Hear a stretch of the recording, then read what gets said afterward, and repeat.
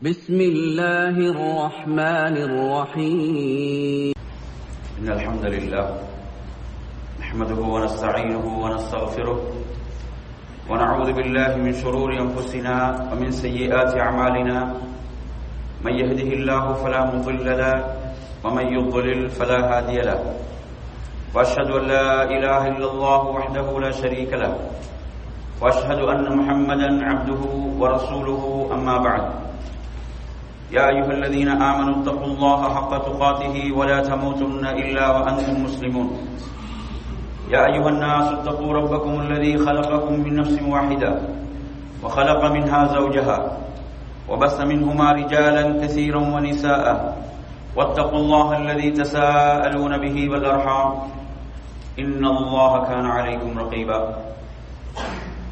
يا أيها الذين آمنوا اتقوا الله وقولوا قولا سديدا يصلح لكم أعمالكم ويغفر لكم ذنوبكم ومن يطع الله ورسوله فقد فاز فوزا عظيما فإن أصدق الحديث كتاب الله وخير الهدي هدي محمد صلى الله عليه وسلم وشر الأمور محدثاتها وكل محدثة بدعة وكل بدعة ضلالة وكل ضلالة في النار. அன்பிற்குரிய அருமை சகோதரர்களே, அல்லாஹ்வினுடைய மிக பெரும் பேரருளால் மகத்தான சிறப்பு மிகு நாட்களில் நாம் இருந்து கொண்டிருக்கின்றோம். நாம் இருக்கக்கூடிய நாட்களில் செய்கின்ற ஒவ்வொரு அமலும் அல்லாஹ்வின் பாதையில் நாம் ஜிஹாத் செய்வதை விடவும் சிறப்புக்குரியதாகும். மகத்தான ஒரு நாள் நம்மை முன்னோக்கி வந்து கொண்டிருக்கிறது. அந்த நாளுடைய சிறப்பை பற்றி அல்லாஹ்வுடைய தூதர் ஸல்லல்லாஹு அலைஹி வஸல்லம் அவர்கள் குறிப்பிடும் போது சொன்னார்கள், மா மின் யௌமின் அக்ஸரு மின் அன் யுஅதிகல்லாஹு ஃபீஹி அபதன் மினன் நார் மின் யௌமி அரஃபா.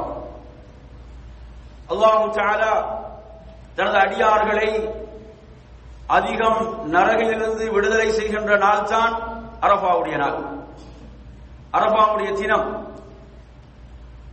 அந்த மகத்தான சிறப்பு மிகு நாள் நம்மை நெருங்கிக் கொண்டிருக்கிறது. அன்புக்குரியவர்களே, அந்த மகத்தான அரஃபாவுடைய நாள்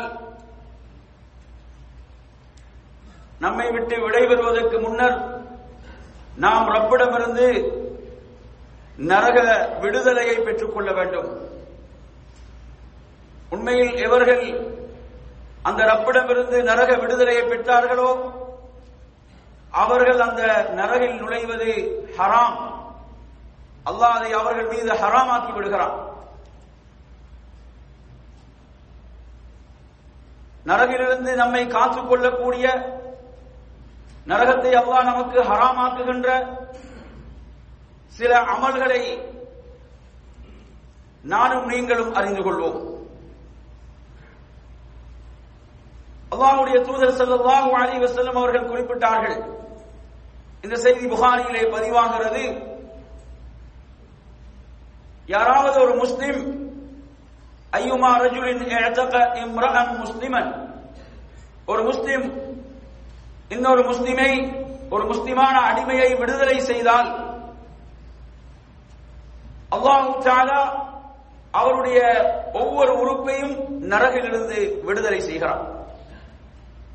அதாவது ஒரு அடிமையை ஒருவர் விடுதலை செய்கின்ற போது அல்லாஹ் தஆலா அவருடைய ஒவ்வொரு உறுப்பையும் நரகை விட்டு விடுதலை செய்கிறார் என்பது புகாரியில் இடம்பெறுகின்ற ஹதீஸ்.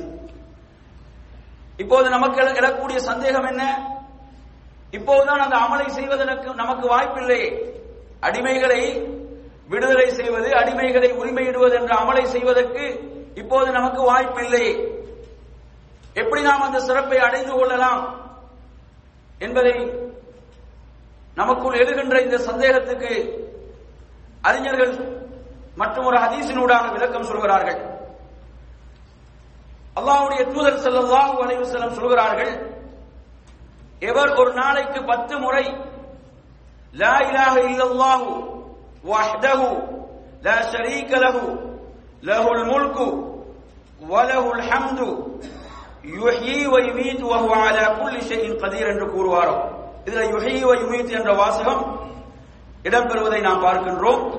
இந்த வாசகம் இல்லாமலும் ஹதீஸ்கள் வருகின்றன, அதை இல்லாமலும் சொல்லலாம். இந்த ரிவாயத்திலே யுஹ்யி வ யுமீத் என்ற வாசகம் இடம்பெறுகிறது. இவ்வாறு எவர் 10 முறை சொல்வாரோ, ஒரு நாளைக்கு நீங்க 10 முறை சொன்னீங்கன்னா, அல்லாஹ்வுடைய தூதர் ஸல்லல்லாஹு அலைஹி வஸல்லம் சொல்கிறார்கள், இஸ்மாயில் அலைஹிஸ்ஸலாத்துடைய சந்ததியிலிருந்து 4 பேரை விடுதலை செய்த சிறப்பு.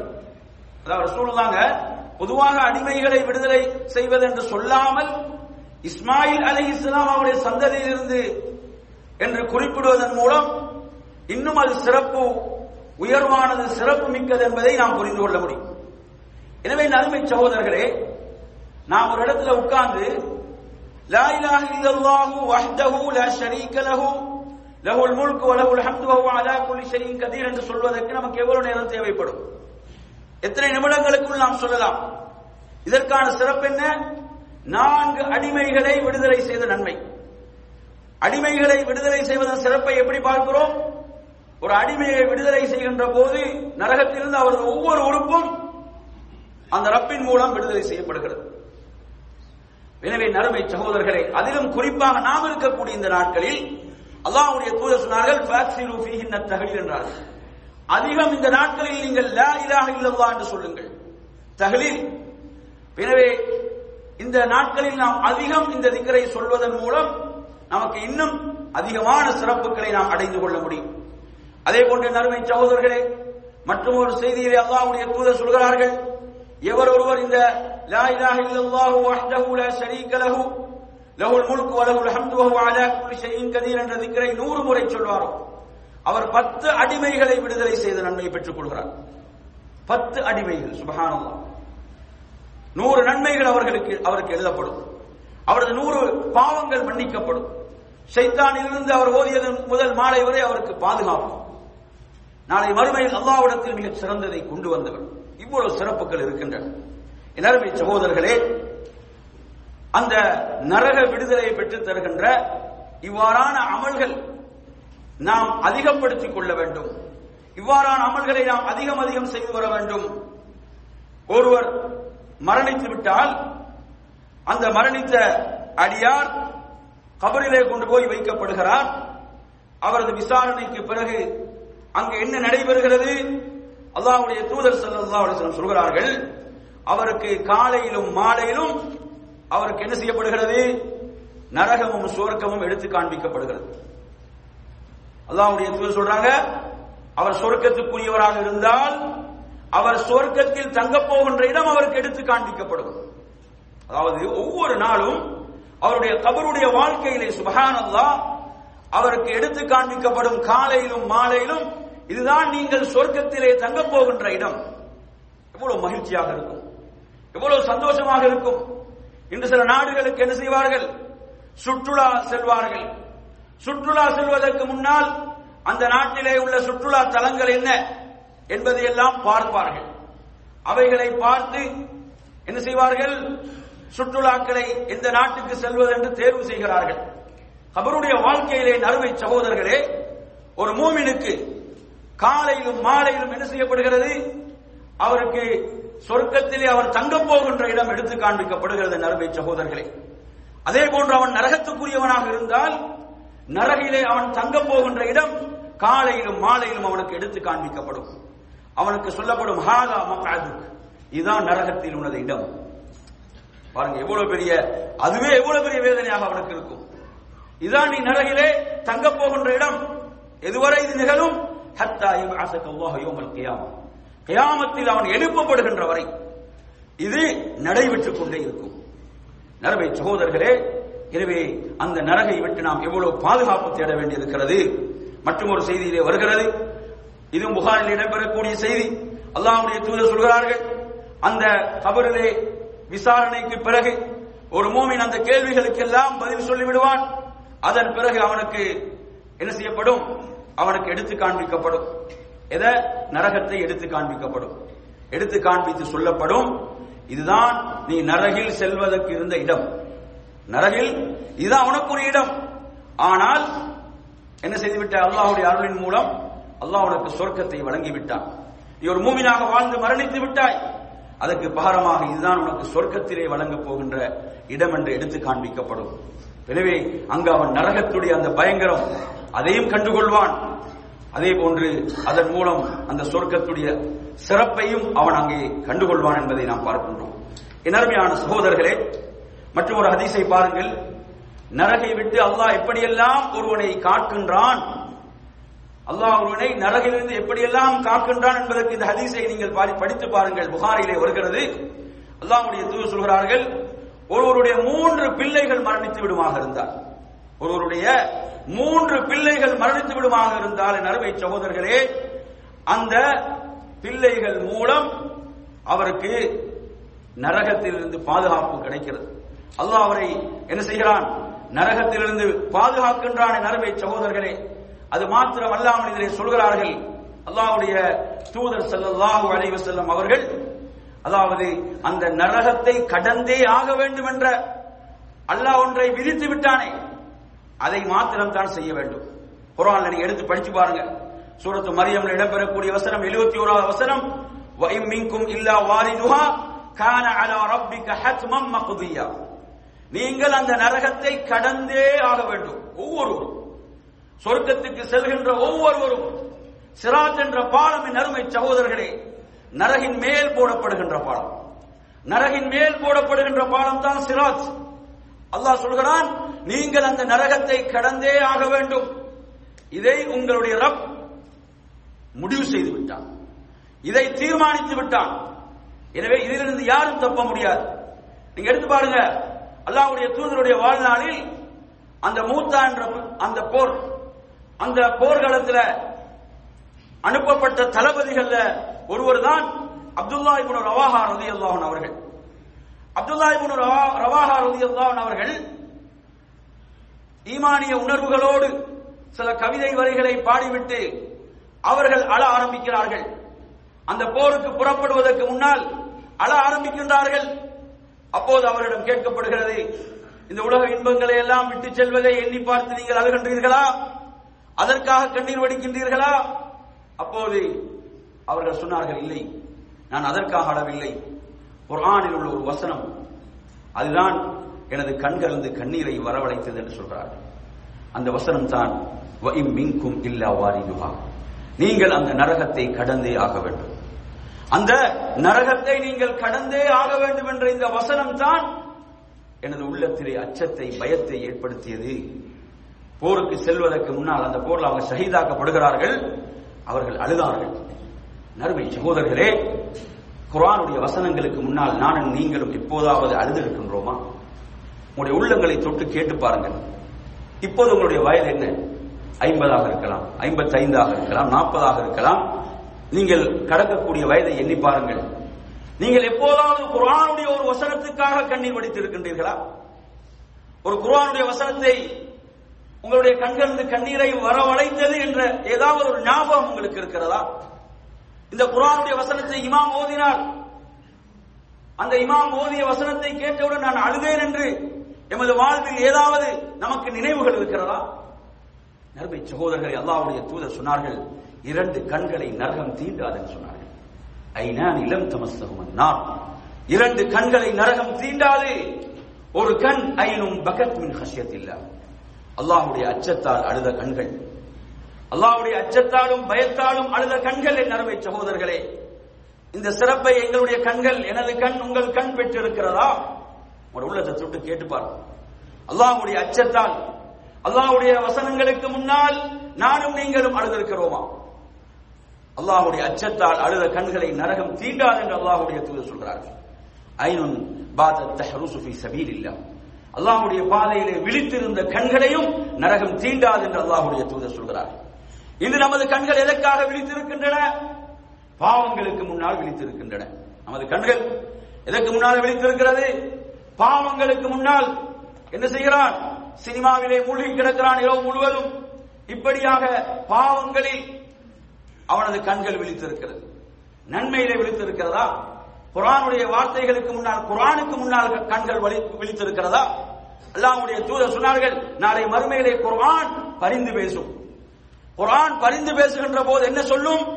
அஹ்மதுல வரக்கூடிய செய்தி, குர்ஆன் சொல்லும், இந்த அடியானை நான் இரவில் தூங்குவதை விட்டு தடுத்திருந்தேன் என்று சொல்லும். அப்படி நமக்கு பேசுற மாதிரி தான் நாங்கள் குர்ஆனோடு இருக்கிறோமா? எப்போதாவது குர்ஆனை நாம் இரவில் ஓதி அது நமது தூக்கத்துக்கு தடையாக இருந்திருக்கிறதா? கேளுங்கள் நறுமை சகோதரர்களே.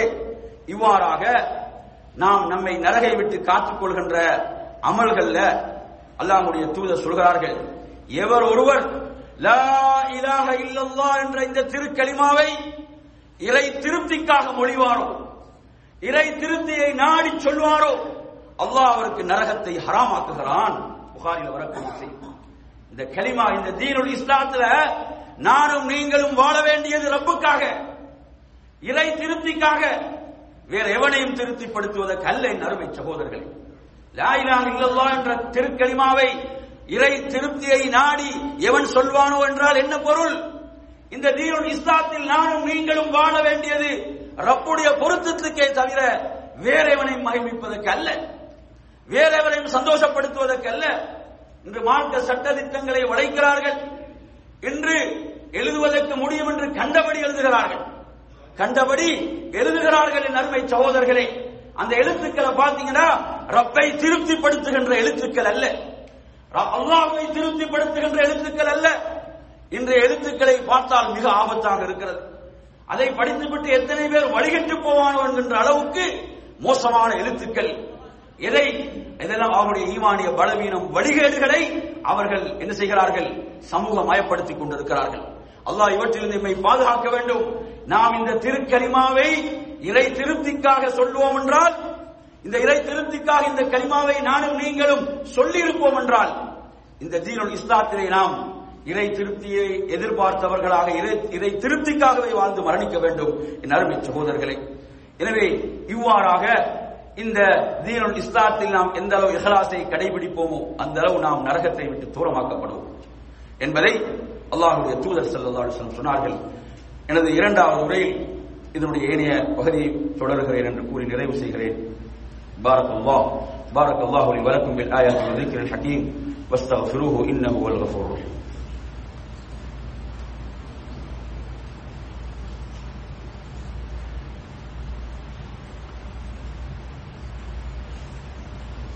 الحمد لله رب العالمين والصلاة والسلام على أشرف الأنبياء والمرسلين نبينا محمد وعلى آله وأصحابه أجمعين أما بعد. அன்பிற்குரிய சகோதரர்களே, நானும் நீங்களும் நரகை விட்டு எம்மை காத்துக் கொள்வதற்காக செய்ய வேண்டிய அமல்களுள் அல்லாஹ்வுடைய தூதர் ஸல்லல்லாஹு அலைஹி வஸல்லம் சொன்னார்கள், நாளை மறுமையுடைய நாளில் ஒரு அடியான் ரப்பின் முன்னால் நிறுத்தப்படுவான். நிறுத்தப்படுகின்ற போது என் அருமையான சகோதரர்களே, அவனுடைய செயல்கள், அவனது வலப்புறம் இடப்புறம் அவனது செயல்கள் இருக்கும்.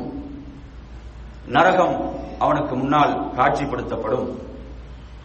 ரப்புக்கும் அவனுக்கு மத்தியில் யாரும் துர்ஜுமான், மொழிபெயர்ப்பாளர்கள் இருக்க மாட்டார்கள். இந்த காட்சி எப்படி இருக்கும் என்பதை எண்ணி பாருங்கள் என் அருமை சகோதரர்களே. அதாவது நாம் இந்த சூட்டை தாங்கிக் கொள்ள முடியாமல், இந்த வெப்பத்தை நானும் நீங்களும் சகித்துக் கொள்ள முடியாமல் அதாவது நிழலை நோக்கி நாம் செல்கிறோம், ஏசியை நோக்கி செல்கிறோம். இந்த உலகத்திலே நாம் உணரக்கூடிய இந்த கடுமையான வெப்பம் இருக்கிறதே, அல்லாஹ்வுடைய தூதர் சொன்னார்கள், அது நரகம் விடுகின்ற மூச்சு என்று சொல்கிறார்கள். இந்த உலகத்துல நாம் சூரியனுடைய வெப்பம் என்று சொல்கிறோம். நமக்கு மார்க்கம் சொல்லித் தருகின்ற மற்றும் ஒரு முக்கியமான விடயம் தான், நீங்கள் இந்த உலகத்திலே உணர்கின்ற கடுமையான வெப்பம், சூடு இருக்கிறதே, அது அல்லாஹ் நரகத்துக்கு வழங்கிய ஒரு அனுமதி, ஒரு மூச்சை விடுவதற்கு. அந்த விட்ட மூச்சு தான் இந்த உலகத்தில் நானும் நீங்களும் உணர்கின்ற கடுமையான வெப்பம். நரகம் எங்கு இருக்கிறது என்றே, இப்போது நம்ம நரகம் படைக்கப்பட்டிருக்கிறது, அது எவ்வளவு தொலைவில் இருக்கிறது நமக்கு தெரியாது. ஆனா அங்கு நரகம் அவனுக்கு முன்னால் காட்சிப்படுத்தப்படும் போது அந்த நிலையை கொஞ்சம் எண்ணி பாருங்கள். சுப்ஹானல்லாஹ், அந்த நிலையை கொஞ்சம் எண்ணி பாருங்கள். அல்லாஹ்வுடைய தூதர் ஸல்லல்லாஹு அலைஹி வஸல்லம் அவர்கள் நமக்கு இந்த ஹதீஸின் மூலம் சொல்கிறார்கள், உனது செயல்கள் உனது வலதிலும் இடதிலும் இருக்கும். உனக்கு முன்னால் நரகம் காட்சிப்படுத்தப்பட்டிருக்கும். ரப்புக்கும் உனக்கு மத்தியில் யாரும் மொழிபெயர்ப்பாளர்கள் அங்கு இருக்க மாட்டார்கள். என்று சொல்லிவிட்டு அல்லாஹ்வுடைய தூதர் ஸல்லல்லாஹு அலைஹி வஸல்லம் சொல்கிறார்கள், இத்தகுன் நார வலவ் பிஷிக்கி தம்ரான் சொன்னார்கள். ஒரு பேரித்த பழம் அல்ல, அந்த பேரித்த பழத்தினுடைய ஒரு பகுதியாவது நீ சதகா செய்து உன்னை நரகை விட்டு காத்துக்கொள்ளன்னு சொல்கிறார்கள். நறுமை சகோதரர்களே, சதகா நம்மை நரகை விட்டு காக்கக்கூடிய ஒரு அமல், நரகை விட்டு நம்மை காக்கக்கூடிய ஒரு அமல் என்பதை அல்லாஹ்வுடைய தூதர் ஸல்லல்லாஹு அலைஹி வஸல்லம் அவர்கள் நமக்கு சொல்லித் தருகிறார்கள். எனவே நாம் எந்த அளவு நமது வாழ்வில் சதகாக்களை நாம் செய்ய முடியுமோ, தான தர்மங்களை செய்ய முடியுமோ, அது நம்மை நரகை விட்டு காக்கும் என்பதை இந்த ஹதீஸ் நமக்கு மிக தெளிவாக கூறிக்கொண்டிருக்கிறது. அதே போன்ற நறுமை சகோதரர்களே, நரகை விட்டு நானும் நீங்களும் காத்துக்கொள்வதற்காக, நம்மை காத்துக்கொள்வதற்காக அல்லாஹ்வுடைய தூதர் காட்டி தந்த இந்த அழகான துஆக்களை பாருங்கள். இந்த துஆ நாம் எளிதாக கேட்க முடிந்த துஆ. அல்லாஹ்வுடைய தூதர் சொல்கிறார்கள், எவர் ஒருவர் அல்லாஹும்ம இன்னி அஸ்அலுக்கல் ஜன்னah என்று 3 முறை துஆ செய்வாரோ அந்த சொர்க்கம் அல்லாஹ்விடத்திலே சொல்லும், அல்லாஹும்ம அத்கில்ஹுல் ஜன்னah. ஒரு மனிதர் ஒரு நாளைக்கு 3 விடுத்தம் இந்த துஆவை ஓதுகிறார், அல்லாஹும்ம இன்னி அஸ்அலுக்கல் ஜன்னah என்று ஓதினால் சொர்க்கம் அல்லாஹ்விடத்திலே சொல்லும், அல்லாஹும்ம அத்கில்ஹுல் ஜன்னah, யா அல்லாஹ் இவரை சொர்க்கத்தில் நுழைவித்து விடுவாயாக. அதே போன்ற நறுமை சகோதரர்களே, அல்லாஹும்ம அஜிர்னி மினன் நார் என்று நாம் 3 முறை நரகை விட்டு அல்லாஹ்விடத்திலே பாதுகாப்பு தேடினால் நரகம் அல்லாஹ்விடத்திலே சொல்லும், இந்த அடியானை என்னை விட்டு காத்து விடுவாயாக, நரகை விட்டு காத்து விடுவாயாக என்று நரகம் சொல்லும் என்ற ஹதீஸ் திர்மிதியிலே பதிவாக இருக்கக்கூடிய ஒரு செய்தி. அனஸ் இப்னு மாலிக் ரலியல்லாஹு அன்ஹு ரிவாயத் செய்கிறார்கள். எனவே நானும் நீங்களும் இந்த துஆவை தொழுகையிலே கேட்கலாம், பொதுவாகவும் கேட்கலாம். அல்லாஹும்ம இன்னி அஸ்அலுக்கல் ஜன்னah, அல்லாஹும்ம அஜிர்னி மினன் நார், அல்லது அல்லாஹும்ம இன்னி அஸ்அலுக்கல் ஜன்னah வ அஜிர்னி மினன் நார் என்று 3 விடுத்தம் கேட்பது. மற்றும் ஒரு ஹதீஸை பாருங்கள். அல்லாஹ்வுடைய தூதர் ஸல்லல்லாஹு அலைஹி வஸல்லம் அவர்கள் ஒரு கிராமப்புற மனிதரிடம் அல்லாஹ்வுடைய தூதர் கேட்கிறான். கிராமப்புற மக்கள் என்று சொன்னால் அவங்கள்ட்ட மார்க்க அறிவு குறைவாக இருக்கும். அல்லாஹ்வுடைய தூதர் சரியா மார்க்கத்தை அவங்க கற்றுக்கொண்டிருக்க மாட்டாங்க, அதுல வாய்ப்புகள் குறைவாக இருக்கும். அவங்க ரசூலுல்லாஹ் அந்த மனிதர்கிட்ட கேட்கிறாங்க, கைஃப தகூலு ஃபி ஸலாஹ், நீங்க தொழுகையில் என்ன சொல்றீங்க என்று கேட்கின்ற போது அவங்க சொல்றாங்க, அல்லாஹும்ம இன்னி அஸ்அலுக்கல் ஜன்னah வ அஊது பிக மினன் நார். இப்படித்தான் நான் தொழுகையில கேட்கிறேன், அல்லாஹும்ம இன்னி அஸ்அலுக்கல் ஜன்னah வ அஊது பிக மினன் நார் என்று சொல்றாரு. அங்க முஆத் இப்னு ஜபல் ரலியல்லாஹு அன்ஹு இருக்கிறாங்க. அவர் சொல்றாரு, நீங்களும் முஆதும் தொழுகையில என்ன முணுக்குறீங்களோ தெரியாது யா ரசூலல்லாஹ், நான் இப்படித்தான் சொல்கிறேன் சொன்னாங்க. ஹவுலஹா நுதந்தின் என்றான், நாங்களும் இதை சுற்றித்தான் முணுமுணுத்துக் கொண்டிருக்கிறோம் என்று சொன்னார்கள் என்ற ஹதீஸை நாம் புகாரியிலே பார்க்க, அதாவது இந்த செய்தியை நாங்கள் திரும்பியில பார்க்கிறோம். எனவே நறுமையான சகோதரர்களே, நரகை விட்டு நம்மை காத்துக் கொள்ளுகின்ற அமல்கள் ஒரு முக்கியமான அமல். இந்த அமல் நம்ம நிறைய பேரிடம் குறைவாக இருக்கக்கூடிய ஒரு விஷயம். பாருங்க, ரசூலுல்லாஹ் சொல்றாங்க, மன் ரத்த அன் இர்தி அஹீஹி ரத்தல்லாஹு அன் வஜ்ஹி நார யௌமல் கியாமா.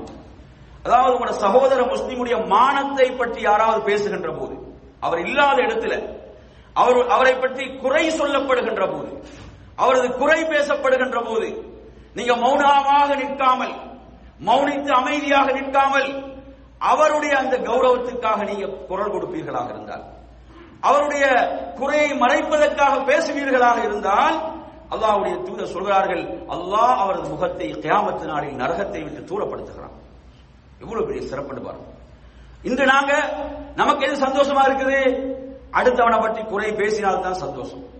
அடுத்தவனை பற்றி நல்லது பேசினா அதை சகித்துக் கொள்ள முடியாது, சிலருக்கு அதை தாங்கிக் கொள்ள முடியாது.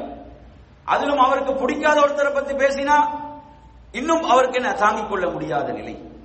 நறுமை சகோதரர்களே, ஒரு உண்மையான மூமின் தனது சகோதரனை பற்றி அவன் இல்லாத இடத்திலே குறை சொல்லப்படுகின்ற போது, இல்லை அவருடைய இன்ன நல்ல பண்புகளை நான் அறிவேன், இப்படியான நற்குணங்கள் அவரிடம் இருக்கின்றன என்று யார் பேசுவாரோ, அவரது குறையை மறைத்து அதை மறைப்பதற்காக யார் முயற்சி செய்வாரோ, அல்லாஹ் அவரது முகத்தை நரகத்தை விட்டு திருப்புகிறான் என்று அல்லாஹ்வுடைய தூதர் ஸல்லல்லாஹு அலைஹி வஸல்லம் சொல்கிறார்கள்.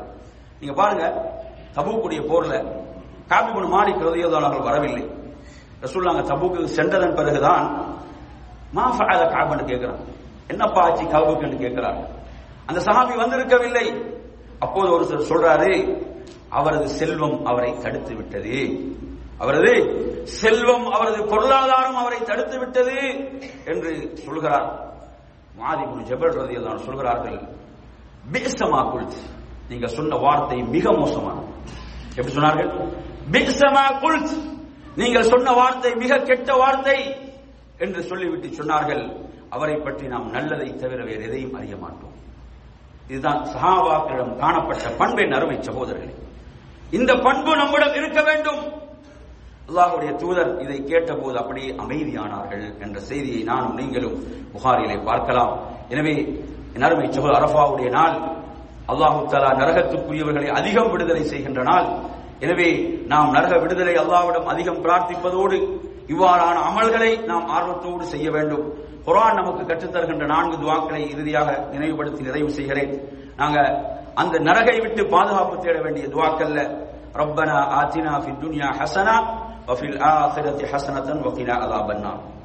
அதே போன்று ரப்பனா இன்னனா ஆமன்னா ஃபக்ஃபிர் லனா துனூபனா வ கினா அஸாபன்னார். ரப்பனா மா خلقت هذا باطلا سبحانك فقنا عذاب النار. ரப்பனா ஸ்ரிஃப் அன்னா அஸாப ஜஹன்னம இன்ன அஸாபஹா கான கராமா. இந்த துஆக்கள் எல்லாம் குர்ஆன் நமக்கு கற்றுத் தருகின்ற துஆக்கள்.